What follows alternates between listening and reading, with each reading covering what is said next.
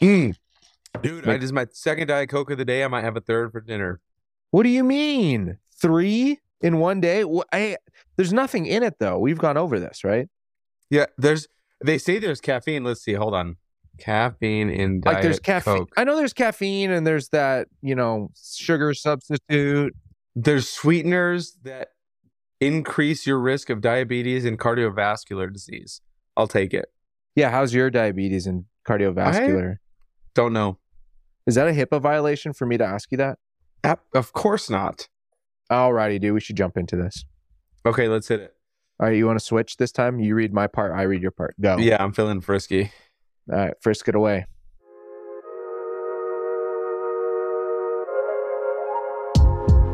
Welcome to Living a Stream podcast, where we chat about movies, shows, documentaries, and other things that we watched on one of the many streaming platforms available. Hosted by people who are living the dream, our own or someone else's, watching things on a stream, our own or most likely someone else's. Josh usually picks a platform and then a genre. So I blew it, dude. That's not the script anymore. I tried to be funny and then I blew it. You tried. We choose a platform and a movie and then discuss the movie using... We choose a platform and a movie and then discuss the movie using the Jimmy V 1993 ESPY speech rubric. If the movie makes us laugh, think, and cry, whether tears of joy or sadness, then it's a full movie. I'm one of your hosts, Eric Harrison. And I'm Josh Perez. And this episode's platform is... I watched it on Apple TV. And the movie was... Everything, Everywhere, All at Once. What platform did you watch it on? I watched it on Amazon Prime. Oh, did you buy it? Do you own it? Months ago. Yeah, we bought it a few months ago. Yeah, that makes sense. That makes sense. Dude, I realized I'm pretty sure I changed the script on my end. Yep. And I didn't think about that. This is not me trying to, Can you imagine if we were business partners that actually made money? What kind of relationship we'd have? I mean, we're broke and we don't make money. And we already have tension. Like you fix something for you, but you don't fix for me. So like if we're business partners and you paid yourself but forgot to pay me, like oh my gosh. That's what I'm thinking. One, we are putting, as this is a quote from you, this venture is putting food on the table for you and your kids. And I am a part of that. I forget what episode that was, but we've said it, you've said it. So I'm just going to keep running with that. 2, the principal or the master or the overall template of it, dude, I didn't update it because I thought you didn't do notes. That's so I read the script. So that one's on me, man. That one's on me. Sure, but I did watch it on Amazon Prime. I do own the Blu-ray collector's edition. Shout out Scrimshires. The Roomies got me this really dope one. I think I've talked about it on another episode because it's the A24 membership. We are not getting paid or sponsored by it, but go ahead and consider joining. $55 a year, and you get a bunch of cool stuff, including a free $60 valued gift on your birthday. Anyways, not a plug, not an advertisement, more of a shout out. Yeah, Eric, dude. Okay, I have some full days to go over that have happened because we haven't chatted in like a week and a half or so. Yeah, tell me about them. Well, I wanted you to share first because but okay, I'll go. We switched it up with the script. Let's switch it up with who goes first. You're right. Okay, dude. Well, the first one is, dude, I had a near-death experience, which was wild. And this is not me being dramatic. Oh my God. Skip forward 4 minutes from this point, people. We'll put stung by a stamps. bee again, dude? Like, what the... No, dude, this one is real. Okay, so the reason why it was a full day, though, is because there was laughter. I did think about a whole lot of stuff afterwards. And then I legit had tears running down my face out of, I guess, fear. It was just like a natural response. Because, dude, I was eating pizza because that's what you do. Every Friday's pizza family Friday night. So we made pizza. And I want to say it was on Saturday, leftover pizza. The same thing I always do. I throw in the air fryer for a few minutes. I get it crispy. I put on chili flakes and I put on garlic powder. The same thing I do every Friday and every Saturday when I eat leftovers. But dude, I started coughing and I started choking a little bit. And then it was like funny. And it was like, we were laughing and Drew's like, like, hey, dude, you okay over there, Mr. Dramatic? And I was like, yeah, dude, I'm fine. And I kept coughing. It wouldn't stop. And then he was like, don't you go dying on me. Because we were talking about Dumb and Dumber. And I was like, that's funny. And I'm not going to, I'm not actually dying. But then, dude, there was nothing in my throat. There was no food. And all of a sudden it felt like my throat was swollen. Like it was, what's that word where asphyxiation? I don't know. Asphyxiation? Yeah. When people have allergic reactions, they need an EpiPen to bring the swelling down. Otherwise their throat closes. Yeah. Asphyxiation. Dude, that's what it felt like, dude. I stood up and I was like, instantly it went from like, this is funny to like, I might die. Like I was like, I couldn't breathe. And dude, the first thing that came to my head was Hereditary. When the girl's like, my throat's itching, and she's like, and she's like, is that how you sounded? Scratchy. Dude, no joke. Like I tried to breathe, and it was like, and at first I was like, okay, this is gonna go away, and it didn't, dude. It was like a whole minute, which felt like a long time. I thought I was gonna die, dude. Wait, what caused it? I'm not understanding. I don't know. I don't know. I don't think I'm allergic to any of that stuff. But dude, it was intense, dude. So I'm sitting there just trying to like breathe through my mouth. I can't. And then I remembered 30 seconds later that I can breathe through my nose. So I started trying to breathe through my nose and calm myself down. But dude, literally, and after it's done, I realized my cheeks were a little wet. And then Drew's like, dude, you have tears like streaming down your face. It was wild, dude. Like it was one of those moments where I'm like, I might die in front of some roomies right now. Wait, you didn't try breathing through your nose for half a minute? No, I panicked. Dude, it's like when you're sitting there choking and dying and then you like breathe through your mouth and you can't because it feels clogged. Like I was like, I have to figure this out. I need to keep breathing. But I can't explain how the brain works when you're in those life and death situations. Life and death. Oh my God. That being said, though, I was thinking about Sublime.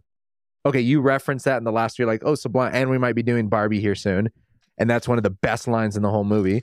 I was listening to a podcast with the Huberman. Are you familiar with the Huberman Lab? Mm-mm.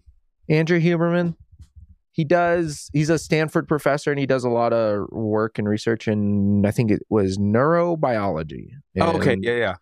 Very scientific. He had a guest and they were talking about the sublime and about like this threshing, like this it's the line between life and death can be a subliminal thing, or like on the outskirts of what we experience into something that's like different. I don't know. I can't explain it as right. I'll find the episode and I'll let you guys know. That being said, though, I was listening to that podcast after the fact, and I was like, oh yeah, this is what I felt like. Like when you come out of those things too, and I know I was like being somewhat dramatic, but dude, I'm a dramatic person. But there was like a legitimate moment where I thought like, well, this is it. I'm gonna stop breathing. I'm done. Eric and I recorded our last podcast. I won't see him for Christmas. Wait. This whole story you're telling me, you don't have a cause, so it could very well happen again at any moment. I guess. I think, because dude, I eat chili flakes all the time. And that's the only thing. I think it just was like over coughing like so many times. You couldn't catch your breath. It got irritated. Maybe my throat got irritated and just like momentarily swelled. I don't know. Because there was no food in my throat. It wasn't like I needed to be Heimlicked. Like you said, your mind didn't go there to breathe through your nose. So like your body started to overreact or overcompensate. I mean, that's nuts that you actually thought you were going to die when you could in reality just breathe through your nose. Yeah, well, I mean, even breathing through my nose was difficult. Oh, it was still difficult. It wasn't like, oh, I'm good. It was like, still labor. It was still like labored breathing. Yeah. And then it took like, a little bit of time to like get re-regulated, but I legit was like, I can't. It's like, this is terrifying. And that's why I know I have a lot of dark humor, but it's in those moments where I'm like, oh no, I still got a lot of life to live. I need to push through this, because I was terrified, dude. That's kind of amazing, to be honest. It became like a spiritual experience for you. Yeah, a little bit. Like in the sense, like, well, that's the thing I think that held me in thought for so long was like, what matters? What doesn't matter? What not to be over, like, again, not to be overly dramatic, but like almost a reassessment. No, but I just been thinking about that of like you engage with life and thinking differently after, I think, some of those like big moments, and whether it's life or death or anything, right? It's like I mean, we interviewed this guy for another podcast, shout out the Podfather, Alex Sugg. And he would do this work with, I think it was the Patriots, the New England Patriots. And he would take some of the linemen and they would go do something really hard, like really, really difficult. And one of the things was they swam like 5 miles underwater, but they would rotate. So one would go underwater, pick up a rock and walk the bottom of the ocean and as far as they could. And then they'd swim up and they would rotate. The next person would go pick up the rock where he dropped it. And they would keep doing that over and over because these really difficult activities that they're doing really pushes you to these extremes. And it was a way to psychologically build your like brain for like resistance or perspective. So that way when you fumbled on the field, yes, it's important, but he's like, oh, it was a mistake. I fumbled the football during a game. That's not a big deal. I almost died last week, carrying a rock through the ocean. And I don't know. There's something really cool about that. What do you think about, have you done all that? Do you do anything like that pushes you to the extremes to make you like give you a different perspective on life and on the mundane and the daily things? And yeah. I was thinking about when you were saying that, I don't know. Have you ever watched Friends? I've watched up to like an episode or two. 7. There's an episode where like Joey, Chandler, and Ross are in the back of a cop car doing a ride along, and it sounds like a gunshot goes off. And Ross like ducks, covers himself, and I think Joey, I may be butchering this. Sorry, Kelly, if I am. Sorry, babe. But then so Ross like hides himself in the car, and then like Joey covers Chandler, like to protect him. And it's this like stupid sitcom slow-mo. In the end, it turns out it was a car backfiring. It was not a gunshot. But they tell this story for days after. I protected him. I saved his life. I would have. And it's so funny. But I always think about that episode in situations like this, because while you didn't die, Josh, and maybe you weren't even going to. No. Yeah. It's still the situation that like forces your brain to think, hey, this might be my last moment. So you're like, where your mind goes is very interesting. What is that thought? Oh, wait. And your thought, you just said you had a lot of life left. It's chili flakes. Chili might have been too hot. Like that, it could be as simple as that, but your mind still went to that place. So that episode of Friends is stupid and funny. It's just a sitcom, but it's, it turned out to be a car backfiring. But in that moment, he's like, I thought it was a gunshot. And so whether or not it is actually life and death, whether or not it is that, like, I remember about 2 years ago, Kelly and I went to 10,000 Waves. It's a spa in Santa Fe. We were driving back and this snowstorm hit. And I've never in my life driven, if anybody knows La Bajada Hill, coming from Santa Fe down to Albuquerque, it is in the snow, the most treacherous driving experience ever. And I thought I had it in my mind. I made up my mind we were going to get in a wreck. It was in my head. I was like, okay, when we crash, how do I react? It's just Kelly and I. And cars were sliding around us and I couldn't see the road. And we had an all-wheel drive car, but it's just in my mind. I said, okay, when we wreck, here's how I react. Do we have jackets? Like, are our phones charged? And that's my mindset. And we made it out. And then it was about 2-3 miles of that. And then the rest of the ride to Albuquerque was clear. But like in the moment you feel, I'm like, okay, if we wreck, if it's super serious, like, do we have a first aid kit? But and then when you're out of it, you're like, it was just some snow, right? Like, it's not that deep. We're fine. We ended up coming back to Albuquerque, having sushi, like, but in the moment it feels like your heart is racing and you feel this like, okay, all the worst case scenarios, because it was scary, man. But no, it's interesting where your mind goes in those moments, whether they're real or not. And I think that's why all my life I've really enjoyed some kind of like physical activity or action kind of sport. Like, I always love skateboarding because having a beer at the end of the day after skating or going on a date with Kelly in college or hanging out with friends felt better. Yeah. I felt like, not that I earned it, but satisfied. Like that stupid video of me falling that went on Instagram. I felt good that day. Yeah. That's why I like the adrenaline, I guess. Not that I'm going to die in these things, but man, a cold beer or kicking it on the couch, with Kelly or for me, like at the end of the day, but if I've done some of that stuff first, where I had my adrenaline rushing and I almost got seriously injured, it feels good. I don't know how to explain it, but I think you explained it right. Where you do something where you put yourself at risk And when you make it out, like the rest of your day feels more satisfying. Like that car ride home after that stupid video, it was fun, man. My tire was on the back broken. I was bleeding everywhere on my arm, but like the music hit different. Right. Like I picked up Paxton from school about 2 hours after that, and like I was just in a good mood. It's weird. Like it just felt good. Like so. And again, for different people, it's different things. But I think it is important to put yourself in different situations. I don't know, get your blood pumping, get your blood flowing, like adrenaline.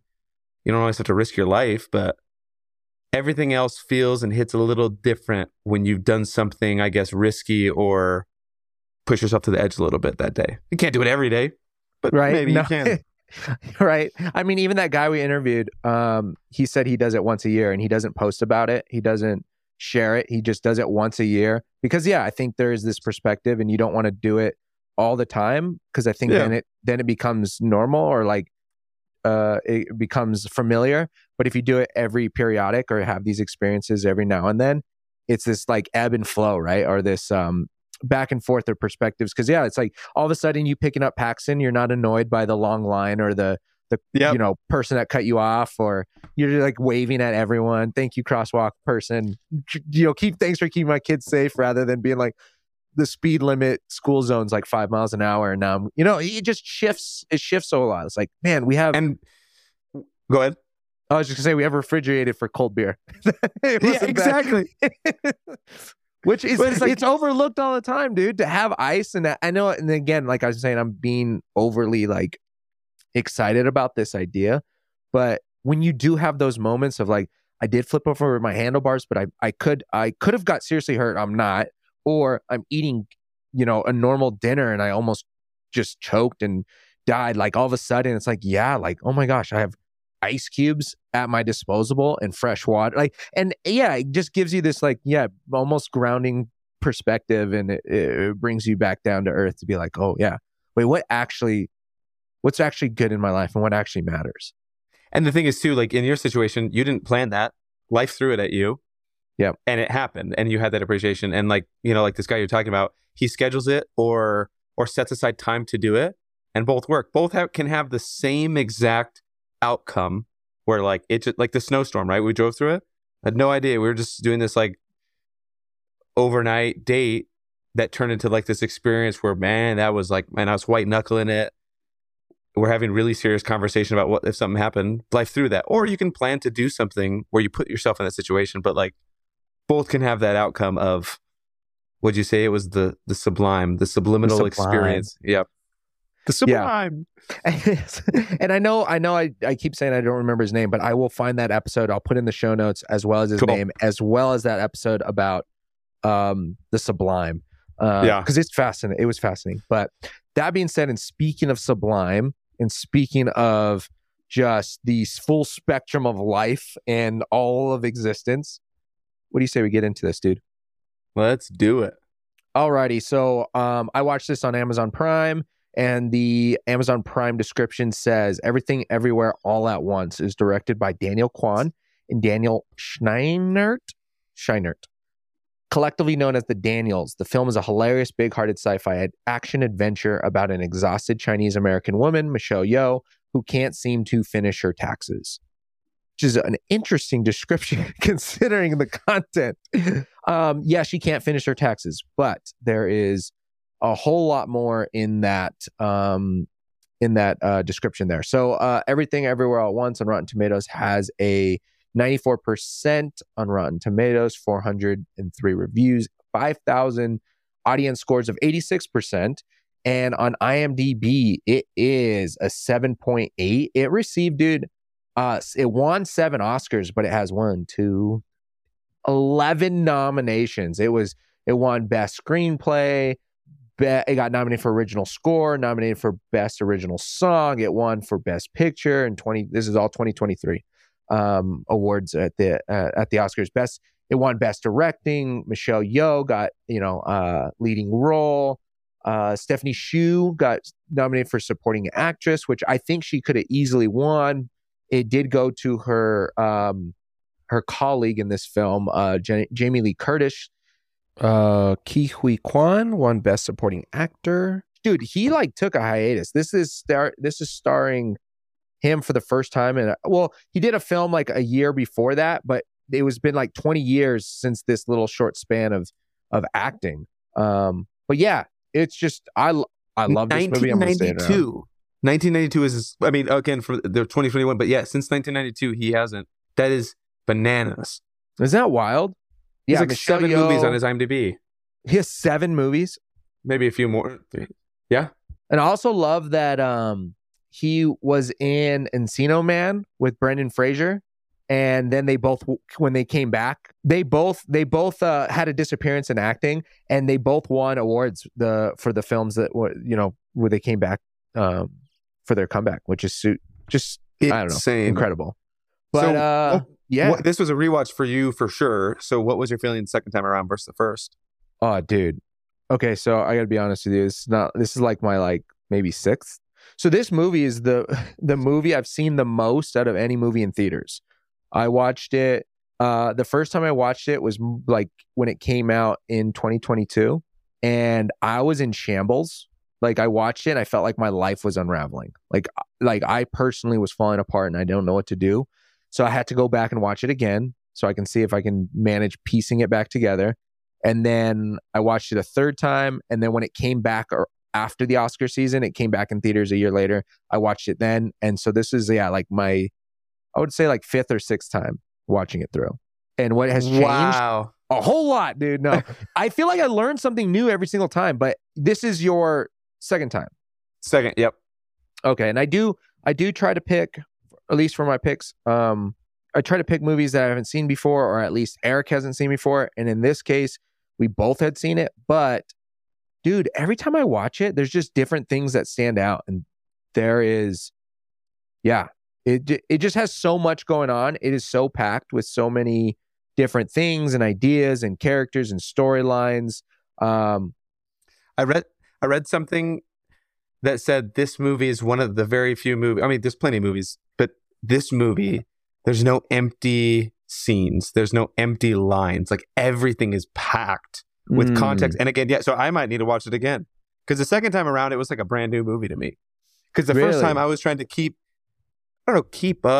track too much, that I think I lost a lot of the meaning, like the meaningful conversations that were had in some of the scenes. I was trying to keep track of timelines more than anything. Almost like, Marvel movies, right? There's timelines and universes and across the Spider-Verse. And that's where my mind took it, I think, the first time I had watched it. And because when did it initially come out? Spring of 22? Yes. Yeah. Because I hadn't watched it until, I think, summer of 2022. So anyways, it had been over a year for me. So it was a complete, man. So basically brand new to me. But yeah, I like that because every scene, every line, every conversation is just packed. It's like from start to finish. Yeah, it really is, dude. And March 11, 2022. Sorry, I was looking at the date. Okay. When it came out in March of 2022.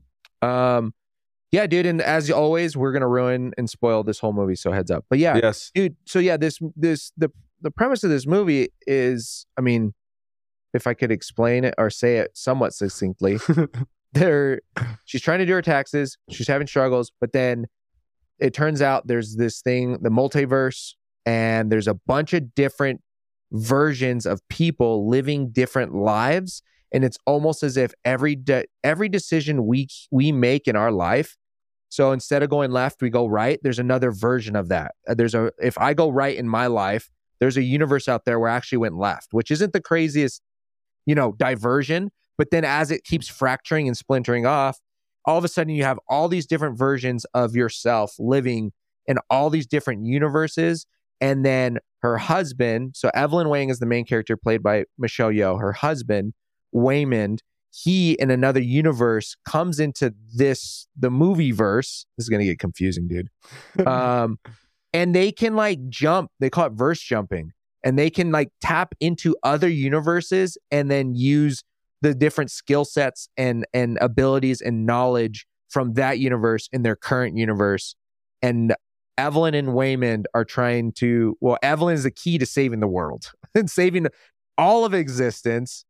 And yeah, like you're saying, it just has so much, and it is so jam packed. Every scene, every piece of dialogue, and it all builds on each other. I think like everything is so foundational to the story. All the way from like the opening scene, like the mirror of them being happy, and then they're portaled through the mirror. Like I think that is such a great opening shot to just very briefly just touch that we are going to be portaled through realities. Like there that mirror is reflecting a certain reality where the three of them, Waymond, her daughter Joy, and Evelyn are happy and smiling, right? And then all of a sudden they disappear, and then the camera like just steady shots through the mirror. It almost does like tell you like, hey, this is what's going to happen. Like there's different realities, there's different reflections of different realities, and we're going to portal you as the audience into all these different universes, which is nuts. It's completely, insane. But Eric, tell me some of the things that held you in thought. Like what are some, as your second watch, you say it's your like one of your, it feels like watching it for the first time all over again. What are the things that held you in thought from this movie? Oh, that is so tough. It's so interesting to me, like the idea, because I think in Across the Spider-Verse, you talk about this, like, you know, we had certain conversations about different paths and different journeys, but this is so interesting because a lot of, remind me the terminology that they use, but like Evelyn in one universe, you know, was skilled in martial arts, and in another universe skilled in XYZ. So where it's like what you said, the smallest decision can alter your life in dramatic ways or small ways where you're still very similar. I don't know. The idea that, oh, here's the other thing. Sorry, my mind's all over the place. I was like looking at notes and trying to think of what I wanted to talk about. Like the different relationships at the end where, what did he say? What's like it's the famous line where he says, in another life, I would love to just be doing laundry and taxes with you. Yes. I melted unlike any, that's where I was trying to go. Unlike any other movie before. And another thought that came to mind in that moment too was like, because that was the successful Waymond, the successful, I'm so sorry, Evelyn and Waymond, the most successful ever. But it's almost like this concept of the grass isn't always greener, because I think that so many people in life will think that if at this time I had only done this, if I'd only, you know, gone this route, taken this job, taken this leap, I'd be somewhere else other than here. And a lot of people may not feel satisfied with where they're at. But I liked that because that was this full circle moment of like, man, because when she saw herself in that universe for the first time, she'd never experienced anything like that, right? Like a successful Evelyn. And Evelyn, you know, the cameras, paparazzi. But that line at the end, it's like, at the end of the day, out of all the universes, because what do you say? You've broken my heart again. Mm-hmm. But in another life, you know, I'd love to just be doing laundry and taxes with you. The grass isn't always greener. You think, oh, I should have been somewhere else. And I think that so many people get caught up in that and wrapped up that they're not enjoying their present. Not that in real life I'm saying there's other universes, but their present reality versus what could have been or what should be even in the future. We talked about this. This is a completely full movie because I cried quite a bit, man. Like that scene, that melted me. Dude, yes. Yeah, no, I agree. I agree with a lot. Dude, that's like my favorite. I think maybe it's hard to say what my favorite scene is.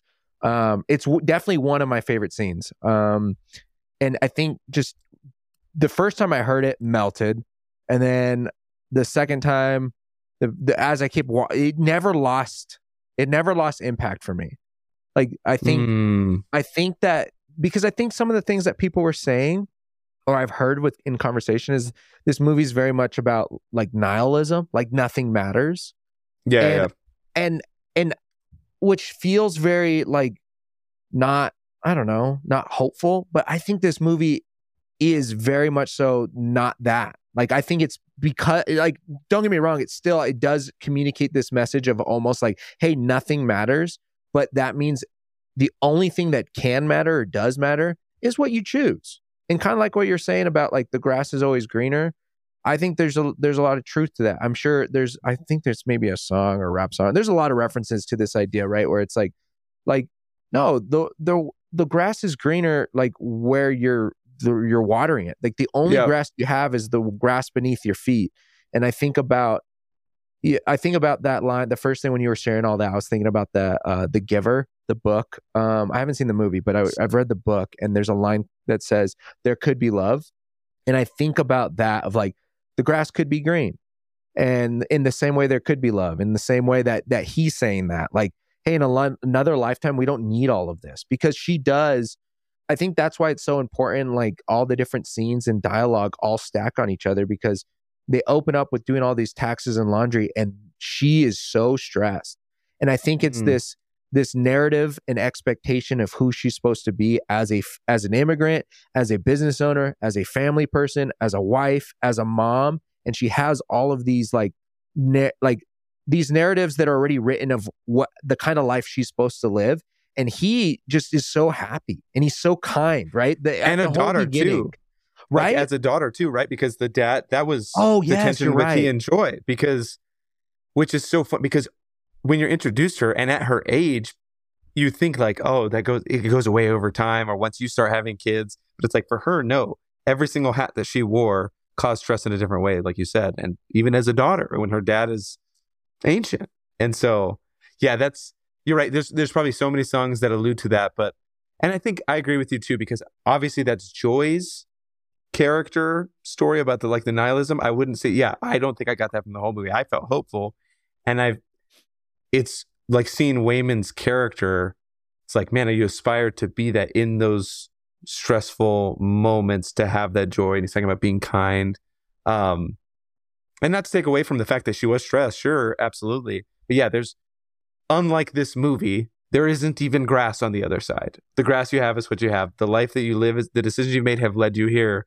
It's up to you to make the choices, and you choose the perspective that you have on it. It's not like the movie where there actually are other options. Right. Well, no, right. And dude, that's what's funny, because that's what the first time when I left the theater, I watched this movie by myself, left the theater, drove home, and was like, I thought exactly that. Like, what if I'm living the worst life possible?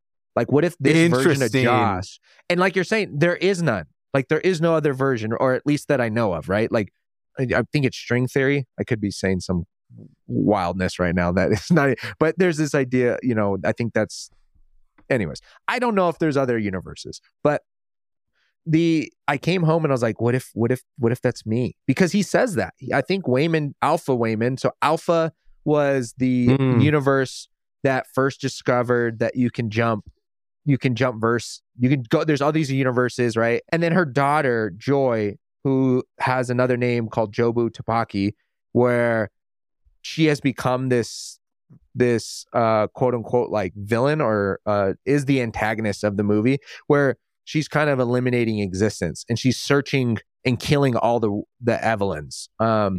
And so that's another reason, right? Evelyn's very important. She's being hunted down.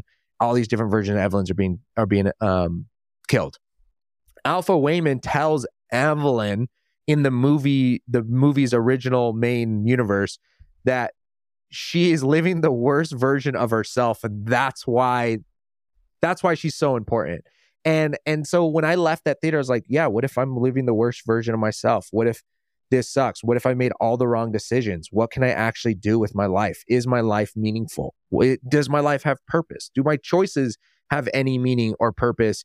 And what direction? And if I'm already living the worst life, is there even any other decisions I can make that are going to help me get to a better life? Anyways, my head was spinning, so I went and watched it again.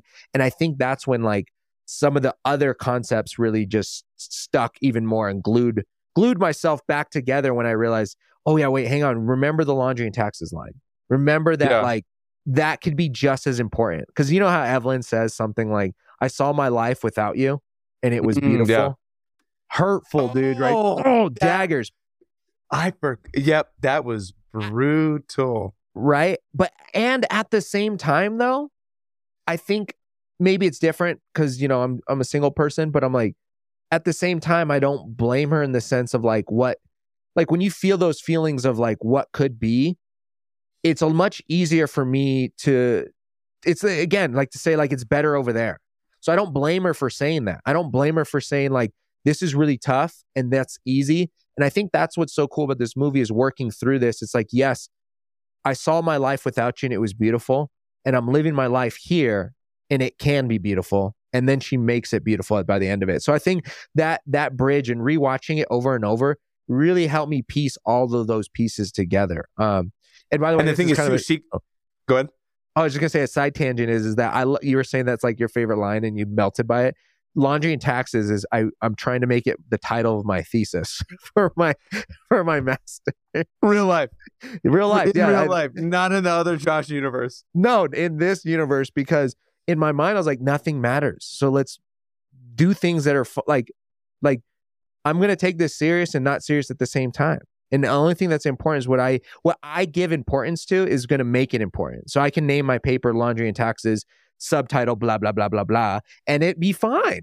And it's gonna because this movie is gonna be a big part of my thesis. But anyways, you're gonna say something. That's awesome. No, I was just thinking. I think the dangerous thing too, and in this movie is she got a glimpse of what her life looked like without him. She didn't actually live that life. And so it's like, it may look beautiful on the outside, but experiencing it alone. And so like, I was reading some commentary on like, because, this covered like everything, right? It's a mother-daughter relationship, generational issues with her dad, but also like the concept of soulmates. And that, that's the other thing that was interesting is he was still in her life somehow in that other life where they weren't together. But yeah, it was just a glimpse. She caught a glimpse of what it could look like. But yeah, it's like what you said when you watched it the second time. You realize, oh wait, I like what you just said though. What you give importance to is what's important. I used to have a really hard time going to sleep stressed about something the next day, like something that was completely out of my control. I couldn't do anything about it to the next day, and then it's like I'm the one who makes that decision in my mind to worry. I can choose not to. And again, easier said than done. There's a million other issues, but like I've really gotten better at that. Like where my energy goes mentally, like I'm not present where I am. And then if I'm extra frustrated with the people I'm around, whether at work or at home with the family, I was like that because my mind was elsewhere. It's like, well, if I can't control it, I can choose where my energy goes. So like you said earlier, you choose where you water your grass. You choose what's important to you. And the hardest thing is, I think, when other people don't label that as important too. It's like, should that be important to you right now, Josh? Is that really important to you? It's like, well, if to Josh it's important, then it's important, right? Like it's not. That's good. I like that. What you choose to make important is what is actually important, not what other people label, or we've talked about this a couple of times, but what should be happening in Josh's life right now. I'm doing air quotes for those who can't see this video. No, yeah, dude, and that's a great transition into another part that really stood out for me is the line at the end in the laundromat where they're throwing the party, and Evelyn tells her dad that it's okay if you're not proud of me because finally I am. And I think that stood out because of that reason, like you're saying, like it's important to Josh, so therefore it is important. Or like, I don't need, these expectations and narratives, like, and it has been a theme on a couple episodes and a couple movies, which I think also, dude, kind of speaks to a lot of a function of movies. Like I read somewhere about art being a way to be subversive to the dominant culture. So like art has historically and continues to be a way to subvert dominant cultures that can kind of that play into structures and systems that involve power dynamics, right? And so, and I think like in this case, right, where Evelyn is her dad's daughter, and so there's a power structure there, a power dynamic between a father and a kid, and how she feels that she's expected to live and what she needs to do to win the honor and the proudness of a father, right? And I think that line was just so cool for me to hear in that same sense of like, I don't know. I think being proud of myself is the most important thing instead of trying to get affirmation and being proud from want other people to do that, because then I think that's exactly how I start living a life that is not my own. Yeah, I don't know. I don't know. Where do you find yourself in your life when it comes to that? Do you find yourself? Like, are you in a place where you're like, I'm just proud of me, and now I feel a lot of freedom in that? And I'm sure it's not as black and white as I'm about to ask this question. I'm sure we may move back and forth through each space, but is that something you've dealt with in your life? Is that something where you're at now, where you're like seeking for outside affirmation or for other people to be proud of you in your decisions and the way you live your life? Or are you in a place where you're like, no, for the most part, it's like, yeah, I'm proud of myself and what I'm doing? This is so dumb, but I really started to think about this. I think it was a year ago. There was a TikTok trend about like 14-year-old me, and it was like the girl that I ended up marrying. And it was like, this like, it was supposed to be this funny joke, but I really started to think about that. Like, it initially started as like, oh, right, like 13-year-old me would have been stoked to have married Kelly, like seeing who I eventually ended up with. But then my mind started wandering at that time of like, what about everything else in my life? Right? Like where I am, what I'm doing.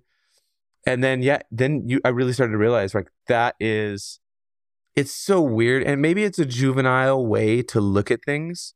But I think about this a lot in the sense of like the way I treat the kids, the way I treat the people around me, would like younger me be proud of that in the sense of like the way I was talked to or talked down to or treated in ways that I didn't approve of, or I saw people treat each other that I didn't like growing up.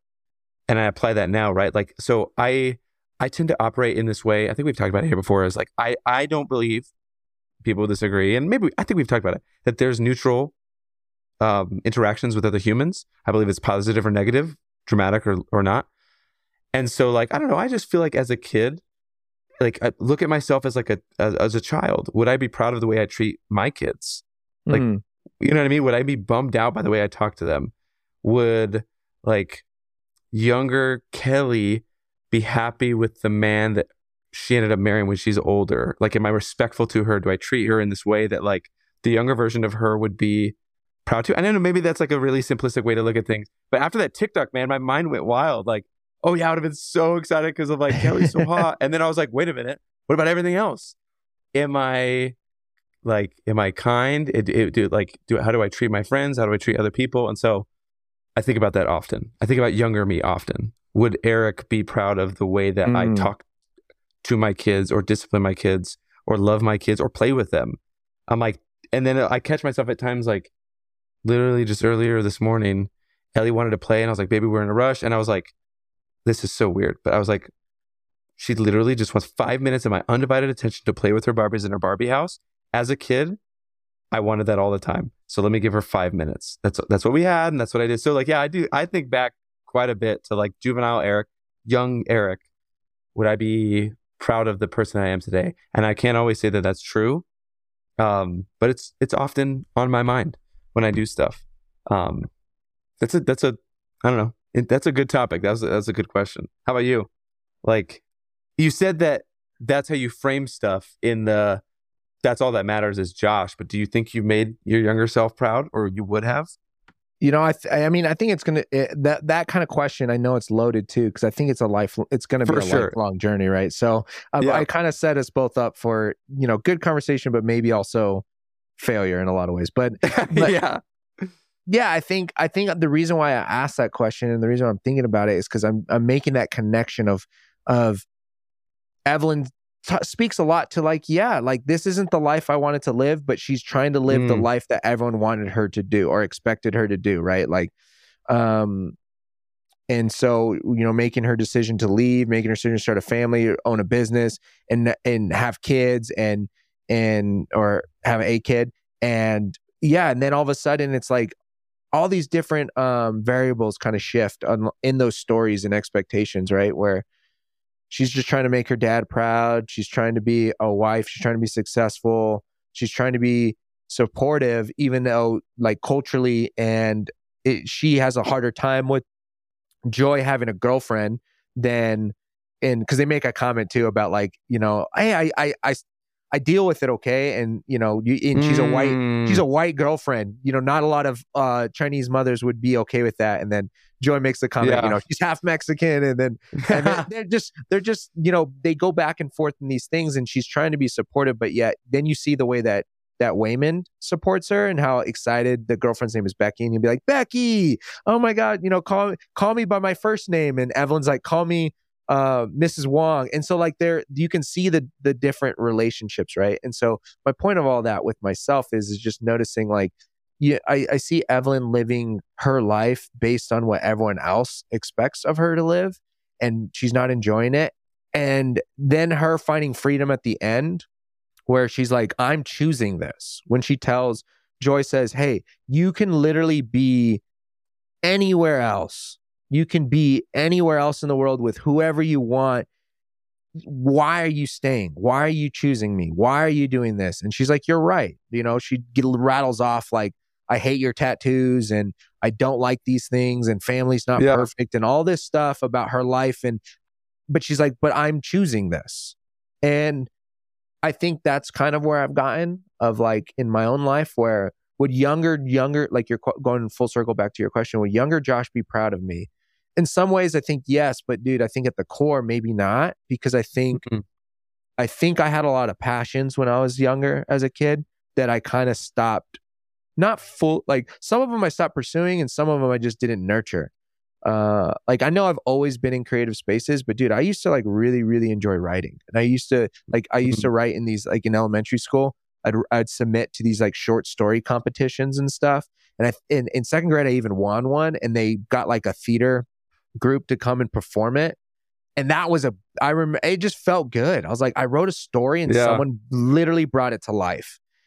And I think over these last, few decades, or not even a few, 2 decades. I think there's been a lot of deviation from some of those things, right? Where I'm like, I feel very much so like the Evelyn who is, a star, a movie star, not that I'm a movie star, but wanting to pursue that. Like, oh, I saw that life and it was beautiful. And I'm starting to realize like, I don't know. The important things are the things that I enjoy and want to do, like laundry and taxes for Waymond in that tuxedo rich Evelyn movie star life, right? Where I think I'm having that conversation with myself where there's another part of myself saying, hey, Josh, in another world, I would have been I would have loved to just write stories with you. And or in another world, I would have loved to just pursue, like, dude, I was in plays in elementary school. I'm trying to remember if I actually enjoyed them. But I did have to memorize lines, and I was in the Phantom Toll Booth. I don't know if you remember that book as an elementary school kid. And yeah, I think there's a lot of different lives that I could have lived. Maybe I would have leaned more into the art world, and maybe not. I have no idea. But I think a lot of things I've done in the last decade and a half have been because I was trying to make other people proud. And I'm not sure how many of those people were me. And I'm not sure how many of those people were the inner child, the inner Josh. And what's interesting that you say that, like, so, and I think about that when Evelyn comes to that realization, well, she could have gone in A, B, C, D paths, but she's here now, so she makes the choice to make the best of it. But like in the situation, the job I'm in is not one younger me would be stoked on. Like realistically, right? Where I'm working, but would younger me be proud of who I am at that job? Am I having fun? Am I making the most of it? Or did I become this? I used to love that Sum 41 song we did karaoke night the other night for Christian Venegas' birthday. Shout out Christian, happy birthday! Shout out, most handsome. And one of the Sum 41 In Too Deep, and there's a part, maybe it's not even In Too Deep, where he's like, I'll never fall in line, become another victim of conformity. I used to love that as a kid, man. I was like, yeah. And here I am, like at a corporate job. So like, no, my younger me would be like, Eric, why do you dress up for work? What kind of job are you in, right? But like, I think younger me would be happy that I'm still a little bit dumb. Like, I don't take myself too seriously yet, at least yet. Like, I'm knocking on wood that never happens. But like, so yeah, it's interesting. We're like, yeah, there are certain points where you said for you, man, there is a part that's like, I could have done this, but I've made the choices that got me here. While I'm here, would I be proud of what I'm doing with where I'm at, right? Because like the marriage, the kids, couldn't have pictured it like this. The job, million other jobs I probably could have wanted and would have wanted. But like while I'm in this job, that's not dream job or not one that young me would be stoked about. That would have probably turned and ran the other way if they heard there was a job fair for this job, right? Like that kind of thing. But did I turn into someone that I, as a kid, would have not enjoyed or hated, like this corporate hack dick? No, Yeah. I didn't. Right. And so, yeah, well, yes, while you're where you're at, are you as a person? So, yeah, interesting. You're right. Yeah, and I think that's really cool that you bring that up about conformity, and then how younger yous were like, don't conform, don't fall in line. Yeah. And then you feel like you are, but you're actually not. Because I think in a lot of ways too, you're teaching younger Eric, like, look, you can still live the 9-to-5 corporate job narrative, but you get to write it. Like you're saying, like, I can still be dumb, or I can still be silly, or not take myself serious in a 9-to-5. Like I think conformity can look like in a lot of different ways, and it isn't the same for everybody. Because I would tell myself that all the time, dude, where I'm like, I don't want a 9-to-5, and I haven't really worked a 9-to-5 since like 2013 or something. Yeah. And at the same time, though, dude, for the majority of my like self-employed life, these last few years, I'm like, I only want to work between the hours of 9-to-5. But yours is self-imposed. Yeah. Yeah, and so I think oftentimes it's not really like, don't be like, for me, it wasn't like, hey, don't hate on 9-to-5 just because you want to be, I don't know, contrarian to that.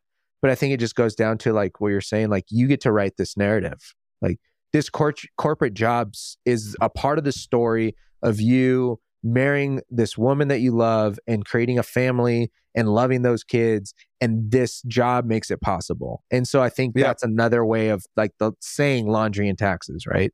It's like, hey, exactly. It doesn't matter. I don't need to, be wearing fancy clothes right now, ripping heaters in the back alley in a 3-piece tuxedo or whatever.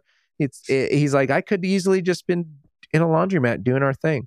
And I don't know. And I love that aspect of Waymond, dude. Waymond did the whole like kindness and love is how I fight. That's that's such a cool, going back to like, it's the only things that are important are what you make it. And I think that kindness and love guiding a little bit of that importance, the importance of life is an important thing for our world. Like not like the movie world, not the multiverse, but literally like our world here is trying to, I don't know, at least that's something I've been trying to figure out how to go about, which is difficult because I'm not the nicest.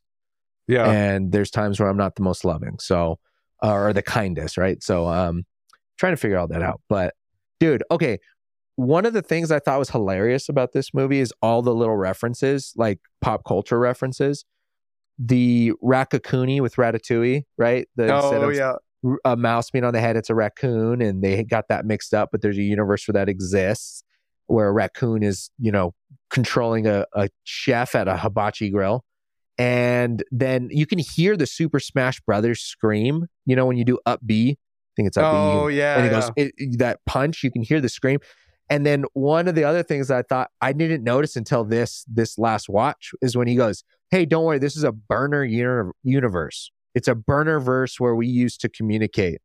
That's incredible. I died. I was like, that's such a quick little like quip of like pop culture reference of having a burner, because the burner phones, burner accounts. And so my question to you is, dude, have you ever had a burner?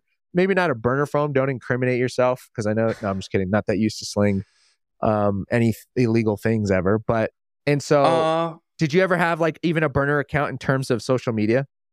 I think I had multiple Facebooks and a second MySpace when I opened up the account. What would you have a burner MySpace for? So that one can have your real MySpace song that you actually wanted, and the other one has the one where it's like, oh no, this one's going to make me cool. 1,000%. Because I was embarrassed of my taste in music. So it wasn't my actual picture.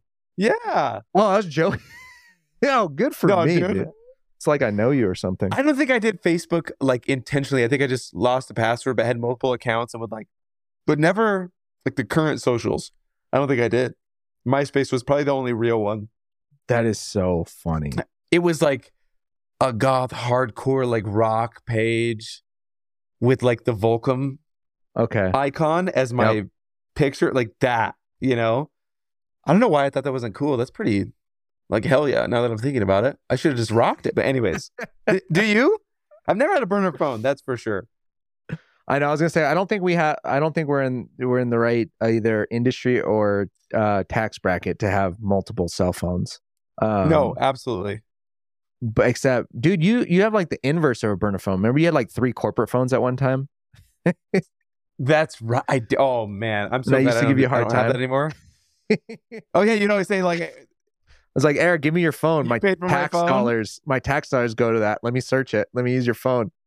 No, dude, I don't think I ever had a burner account. Like, I have a bunch of accounts that I've made, and I have like commit to the bit burner emails, but because I thought it would be funny to tell people like, hey, contact my people. They're like, how? I said, email joshespeople@gmail.com or justjoshresearch@gmail.com. Like, that's I have a incredible. list of but there weren't like burner in the sense of like I was using them in the context of a burner account. I only had one MySpace, only had one Facebook, but I just found it a fascinating concept. I'm even trying to think. I almost did a Twitter. I think there was a time where I thought it would be fun to have a burner Twitter account, but I never did that. There's some people going around trying to make a Josh's hair Twitter account, and they were going to tweet from the perspective of my hair, but I don't think that's more of a, not a parody, but it's not so much a burner as much as it's a I love that idea. burst. Dude, don't chip in onto this, dude. Who's involved with this? I'd like to fund the project. I'll be an early angel investor. Your seed round of funding will come from me. Oh, dude. I don't want to give you names of people. No, I think it was Alex Sugg was where it first started. And if it wasn't Alex, my bad. But I think it was Alex. And then there's some people at school who are on board with this. And now I have you. So yeah. We'll see where it goes. But yeah, no burner account. But for some reason, I thought maybe you were going to be. I had a feeling that you were a burner social media account person. What else from the movie? What else is on your mind? Dude, there's so much, dude. Dude, I just thought even there's so many like little one-liners, dude, that I think just go so hard. Like the Rakakuni guy, where he says so in the universe with his raccoon, he gets exposed by Evelyn, and then they take away his raccoon, you know, because it's health code violation. You can't have a raccoon inside of a kitchen. And he's outside crying, and Evelyn at this point is going through that after she talks to Waymond, and Waymond says like, be kind, let's be gentle, or like love, and that's the way we fight. So then she starts fighting through that, right? You know, it's that whole sequence where she's correcting people. That one guy, she sprays the perfume from his deceased wife, and then he smells it, and then he gets brought back, and he's like, oh yeah, I love my wife, and then he stops fighting them. Or that one guy has a chiropractic issue, so she cracks his neck and adjusts him, and he's like, thank you. And like, so she starts like, you know, no longer just like fighting them to defeat them to get to her daughter, but she's like defeating them through letting them know whatever it is that they're hurting from. And so the Rakakuni guy is sitting down on the curb, and he's super sad. And he said, I'm alone and I'm useless. Oh, Eric, you are gone, dude. You just zapped on out of here. So for the people who can't see, Eric just decided to later me. Just said peace mid-conversation, mid-sentence. So we'll see if he jumps back in. But I don't. Oh, and I'm also on Do Not Disturb. So, he just texted me, said, I lost you. Now Eric's worried that it's not recording. That would be a big bummer. I'd be so sad. I would probably cry. I'd probably give up. On all of this. No longer make any more episodes. Oh, he's back in. We're back, baby. In. Dude, I don't even know. I guess it's still recording. I have no idea. Yeah, it shows an hour and 7 minutes on my side. Oh, praise the Lamb, dude. I was about to be real sad, dude. I've been talking to the audience this last, few minutes as you disappeared. And I was like, I might quit this whole podcast if it's not recording. You son of a gun. Dude, no. Okay. So what I was saying though, now that you're back and it seems like we have better connection. But yeah, the Raccacoonie guy says something along the lines, I'm alone. Now I'm useless. And then Evelyn said, we are all useless alone. Dude, that ripped deep, dude. And again, this is more, I don't want to put this on everybody. This is my connection to this movie and this line. The reason why I personally was just like, yeah, I don't know. I think that even though I am like, I'm not just talking like partnership and life companion and getting married and all that stuff, or even just dating, because I don't really do one of those 4 things I just named. I even just in general, like just friends and community and people. And I definitely do feel useless. I feel useless alone, even though I'm surrounded by really, good people, and they would probably shout at me like, Josh, you're not useless at all. Stop thinking that way. But there's times where I think that, where I'm like, oh, dude, I'm just so useless, and I'm useless alone. But I'm not useless with a group of people or a community of people helping me. And like it often, like sometimes maybe I do feel like it's cheating, where I feel like I do have a raccoon, metaphorically on my head, helping me move through life and do these things. But I don't know, isn't that what life, like, isn't that part of the beauty of life sometimes? Like, that's what I was thinking, is in the universe where she saw her life without Waymond, it was beautiful, but if she were to actually live that life, she would miss experiencing that with him. And I think that, yeah, again, in this context, it's their marriage that was initially falling apart, and like, but for you right now, for other people, like, it's just being together with others, and that's what matters. Yeah, and life is more beautiful with people when you enjoy it with people, and I completely agree. I think we're built as human beings and created for that, and whatever that looks like for individual people at any given point in their life. That's my opinion. Like, and I'll die on that hill, and I know it's okay to have. I don't know. That's my opinion. Yeah, and I like my alone time. Don't get me wrong, but at the same time, people are like, "Hey, Josh, why don't you live on your own?" And I'm like, in this economy, no. But I am frugal. But I think more than that too, I like roommates. Like, I like living with other people, because I think they help me. I hope I help them. I feel less useless. I hope they, I can feel useful in their community. And so, and I think, like, obviously you're not useless alone. Like, that's obviously not true, and your friends are right in saying that. But like, I don't know. I love sharing things and having conversation. It's, and again, you're right. Your alone time and people alone time, especially people with really stressful, busy lives, or even large families like that. It's rare for people to get alone time. I understand that, but I'll always refer to 50 Cent's line. When he's like, Sonny, when he said, we talked about it in that one movie where it was, joy wouldn't feel so special if it wasn't for pain. Sunny days wouldn't be special if it wasn't for rain. And it's like, I think your alone time doesn't feel satisfying if you don't have that other community and people time. That balance, man, come on. 50 Cent always has words for a podcast. You're telling me you don't have notes, dude. You're telling me you didn't just read that's just off the heart. Off the heart, 50 Cent, shout out.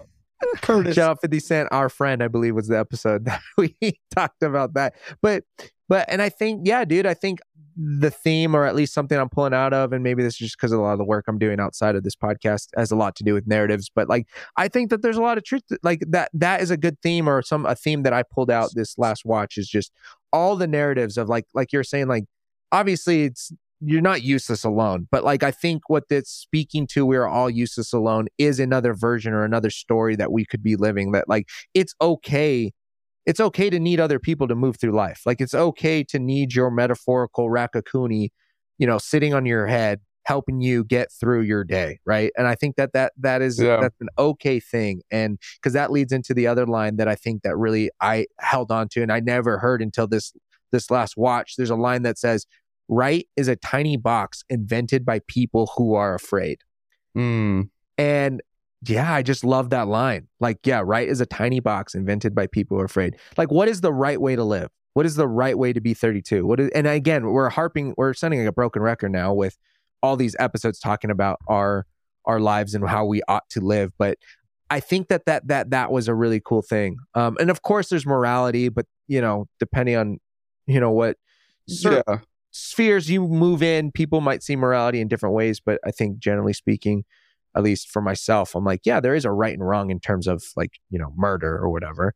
But I think in a lot of aspects, right being this tiny box that was invented by people who are afraid of living out maybe that like inner voice, that inner child that we were talking about, to live out that actual like innermost innocent dream of like, yeah, like whatever it may be. Like you're like you saying that you love skating, or me saying I want to write stories, and someone saying, well, you can't really live a living that way, or you can't really do that. Or I don't know. I just think that there's something even about like the rock universe. There's a universe where they turn into rocks.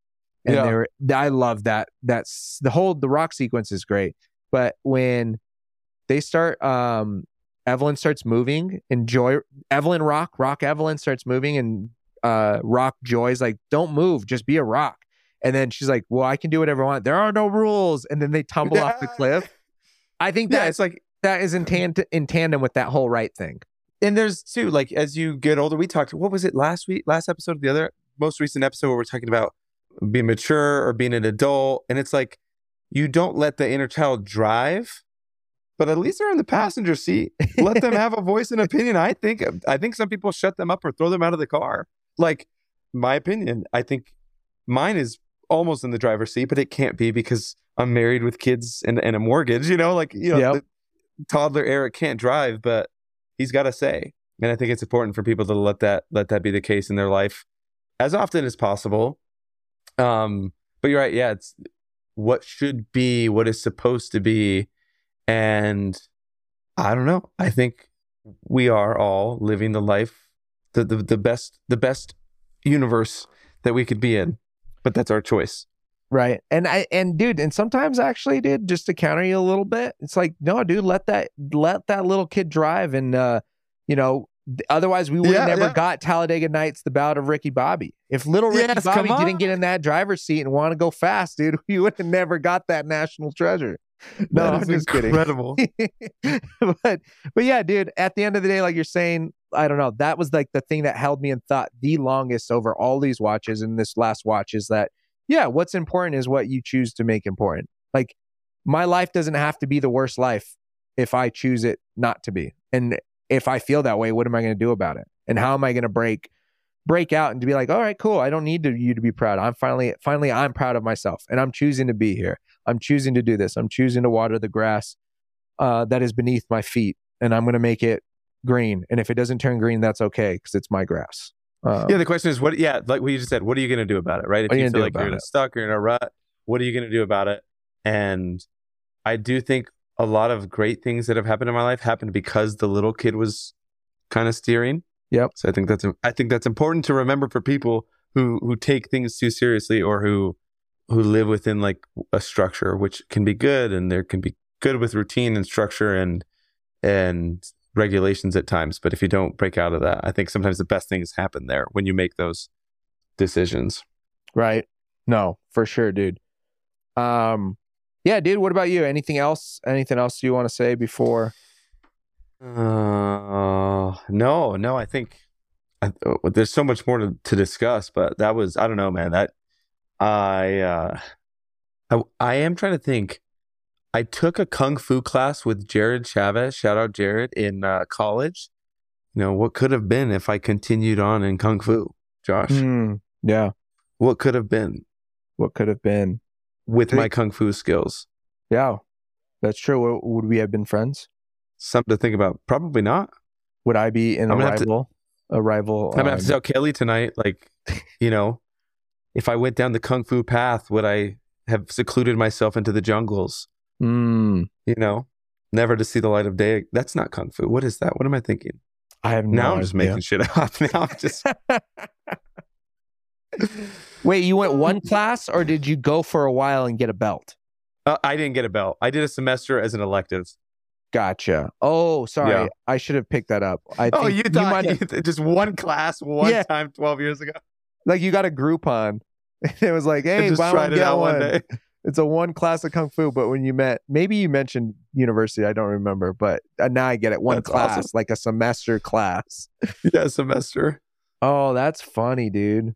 Oh man. Yeah, I no, lasting thought is just like we don't like I don't think that I don't know, unless people have really lucid dreams, like the visions that she would have even at the end where she got the that last glimpse before she grounded herself into her universe, like the glimpses that she got throughout the movie. I don't know about you. I don't get lucid dreams like that, but I think what people do, I think it's always remembered to like where you're planted, where you're at right now, bloom it, grow it, and enjoy it. And I don't know. I'm grateful for the dumb things that I did and the wise things that I did, even if I didn't want to do them at the time, that have led me to where I am now. And so I'm just hopeful that I make that right combination of dumb, but also the right combination of dumb and calculated decisions in the future too. Because it's just so funny. It's so funny to think about that, how like the smallest decisions, reckless or calculated, got you here. And I'm like, all right, 29 years in the next 29 years, will I make that perfect combo of reckless and calculated decisions to be at a place where I'm loving it like now? So there's 29 more years to make maybe one too many dumb or one too many calculated. Who knows? It's a weird thing. Yeah, right. No, I agree, because I think sometimes I get bummed about some of the decisions I've made and the paths I've taken, but at the same time, I'm like, how do I not know that those things led me to where I need to be? Like, in whatever, and maybe it's not even like need and like it's need because I get to choose that, or I'm deciding that like this is where I need to be because this is where I am, kind of thing. Yes. And so I think that's a lot of. I hope I continue that, because that's the other thing. Like, you don't know it plays out. It's kind of like when when you predict something, you're like, oh, this is going to happen. And then it happens and you're like, see, I told you. But I'm like, but you only knew that because it actually happened.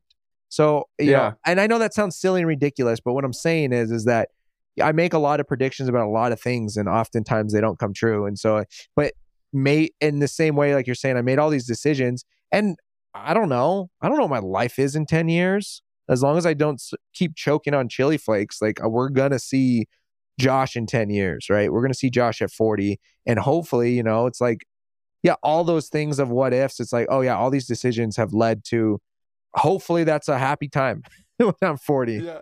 And I could be like, yeah, remember all that sad, shit you were doing back then? It was all for this, it's all built upon that. So, but I won't know it. I won't know until it happens. So I think part of that for me is like, well, then go find out. What did Robin Williams say in The Night of the Museum? I had to see about a girl. No, it's not Paul Rudd. What the heck? What's his name? Anyways, character in the museum. Stiller? He's like, yeah, Ben Stiller. He's like, I don't know what I'm doing tomorrow. And Robin Williams goes, how exciting. And I always think about that. Hey, that's a great movie, okay? Don't disrespect Night of the Living Museum or Robin Williams. I'm sorry, you're the one disrespecting Paul Rudd and Ben Stiller by getting them. I know Paul Rudd is highly superior. Yeah. So I mean, how exciting! How exciting! No, I wasn't laughing because I was saying that's ridiculous. I was laughing because it's kind of true. How exciting! And again, that's just a choice, right? It's like I can either be doom and gloom about the unknown, or I can be like, how exciting. And I jokingly just referenced the Good Will Hunting of when he said, I had to see about a girl. I have to go see about a girl, yeah. But there's a lot of truth to that too. In the same way about how exciting. It's like, I don't know how that's going to end up, but I had to go find out. Try it. And I had to go find out, and finding excitement in life within that decision, rather than, dude, what ifs and should just ruin my life. All the what ifs and the things I should and shouldn't be doing. Man, if I just stay in that, dude, I'll never go see about that. I'll never go see it. I'll never feel like tomorrow is exciting, So I think for me personally is just taking a lot of those what ifs. Because, I mean, this whole movie is filled with what ifs if you get lost in it. For myself, if you're like me and just insert yourself into everything, because, I'm the center of my world. So everything else should be too. No. But I think I get lost in a lot of that of what ifs, but it's so true, dude. It's like, no, not that's why you have to have people around you. Yeah. That's what you have to have people around you to say, who cares what if? or who cares if it was, you know, the negative, right? To like combat those feelings that you have. Because if you just stayed in solitude, no one would combat that, and maybe you don't overcome it. And like, I worry a lot, and Kelly does that for me. And like, who cares? End of the day, you're coming back home, and like, I mean, God forbid something physical happens, but like, you try this thing at work, it doesn't work out, or we're gonna try something new next year. It's like, end of the day, we're here, crash out, order some pizza at midnight, doesn't work out, you know, glass of wine, throw some Netflix on with me. That's how the nights, like, we can, at the end of the day, right? But like, that's why you have to have people. And for, you know, for me, that's her, for other people, but to have people to bounce that can combat that negativity of, I'm not sure, what if, because people who are close to you and care about you and want to see you succeed or try things will always push those boundaries for you. Right? Yeah. That's good. Right. There's this balance of it. I think even what was running through my head now, just even this podcast of like, if I did this by myself, I probably would have never done it. Cause I'm like, what if I say not good stuff? Or what if I say dumb? And that's the other thing. It's not about saying good stuff. It's about saying your stuff. Right. And so I think it's very much so, rather than thinking about, again, right and wrong and good and bad, this tiny box made by those afraid. And that's how I felt. But then when I involve you, when I'm like, hey, Eric, you want to be a part of this? I'm like, dude, Eric, you say what you need to say. Cause I can cheer you on and I'm excited. And I think sometimes for me, it's a lot easier for me to believe in other people before I believe in myself. And I think it's like you're saying, this balance of like, oh no, with other people, you're not just in alone being like, I'm a failure, but I can be like, hey, Eric, I believe in you. And you're over here like, hey, Josh, I believe in you. And then we're both saying things, just hoping that I'm like, okay, you know what? It's going to be great. Even if I say some dumb shit today, Eric is going to hold it down. That's like in my thought process. And I was like, but for all I know is Eric's thinking the same thing. 100%. 100%. Which is so, anyways, it is so funny, dude. Not to be too meta about everything that's going on all at once right now. But yeah, man, definitely a full movie. Like you had mentioned it multiple times, dude. I think I had tears of multiple emotions from this movie. Like there was tears of joy, there was tears of sadness, there was tears of fear. And I think I would even argue there was times where I had watery eyes from laughing a little too hard.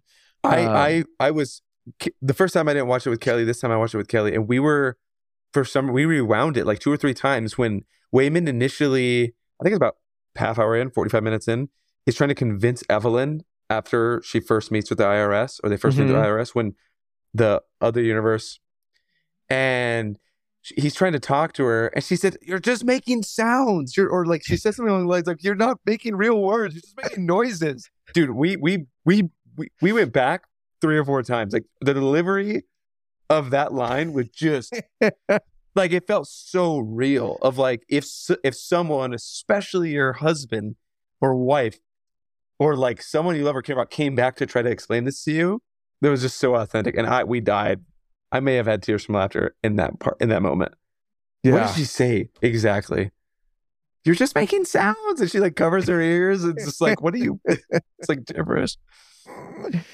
Yeah. No, there's a lot of good moments in there, and that's the fun thing about this movie, and I think why it'll hold up too, and why I recommend it. Why I tell everyone, hey, I think this movie is good for at least one watch. In my opinion, if you're like me, multiple watches, but at least one, because I don't foresee this movie being everyone's, favorite, or even agreeing that this was like best picture or it's going to hold up in 10 years. But I think it's worth watching at least once. I think it's worth thinking about it as a how exciting moment, because you don't know what it's going to hold. And I think, in my personal opinion, I think it's going to be one of those movies that I think that will hold up for a long time to come. Like I think in 10 years, the same way that I'm thinking about Social Network, I think a movie like this also in 10 years, I'll be thinking about it. Or Good Will Hunting. It's like been 20 years will be, I think, soon, or maybe it's already hit 20 years. Yeah. I think it came out in 19. Oh no, when did Good Will? Anyways, my point is it's going to hold up. Yeah. So since we switched it up on the intro, I'm going to do the outro for you. Oh, dude, I can't wait. Highly recommend. I think this movie's great. And I'm going to go ahead and I'm going to throw this ball into Eric's court, dude. Why don't you take us home? Thanks for listening to the Living to Stream podcast. It's been a blessing and an honor to be here with my co-host, Eric Harrison. As we said earlier, I'm Josh Perez. Subscribe, like, share, send us money. We're opening a GoFundMe next week. No, that's not what it's called. We're opening. No, we're not. Josh is trying to cut me off. I can see him in the camera. We're not doing anything next week. Like and subscribe, share with your friends. We keep track of it like Big Brother. We know who shares, we know who likes, we know who listens to the full thing. So if you stopped early, we know. Thanks for tuning in. We'll see you next time.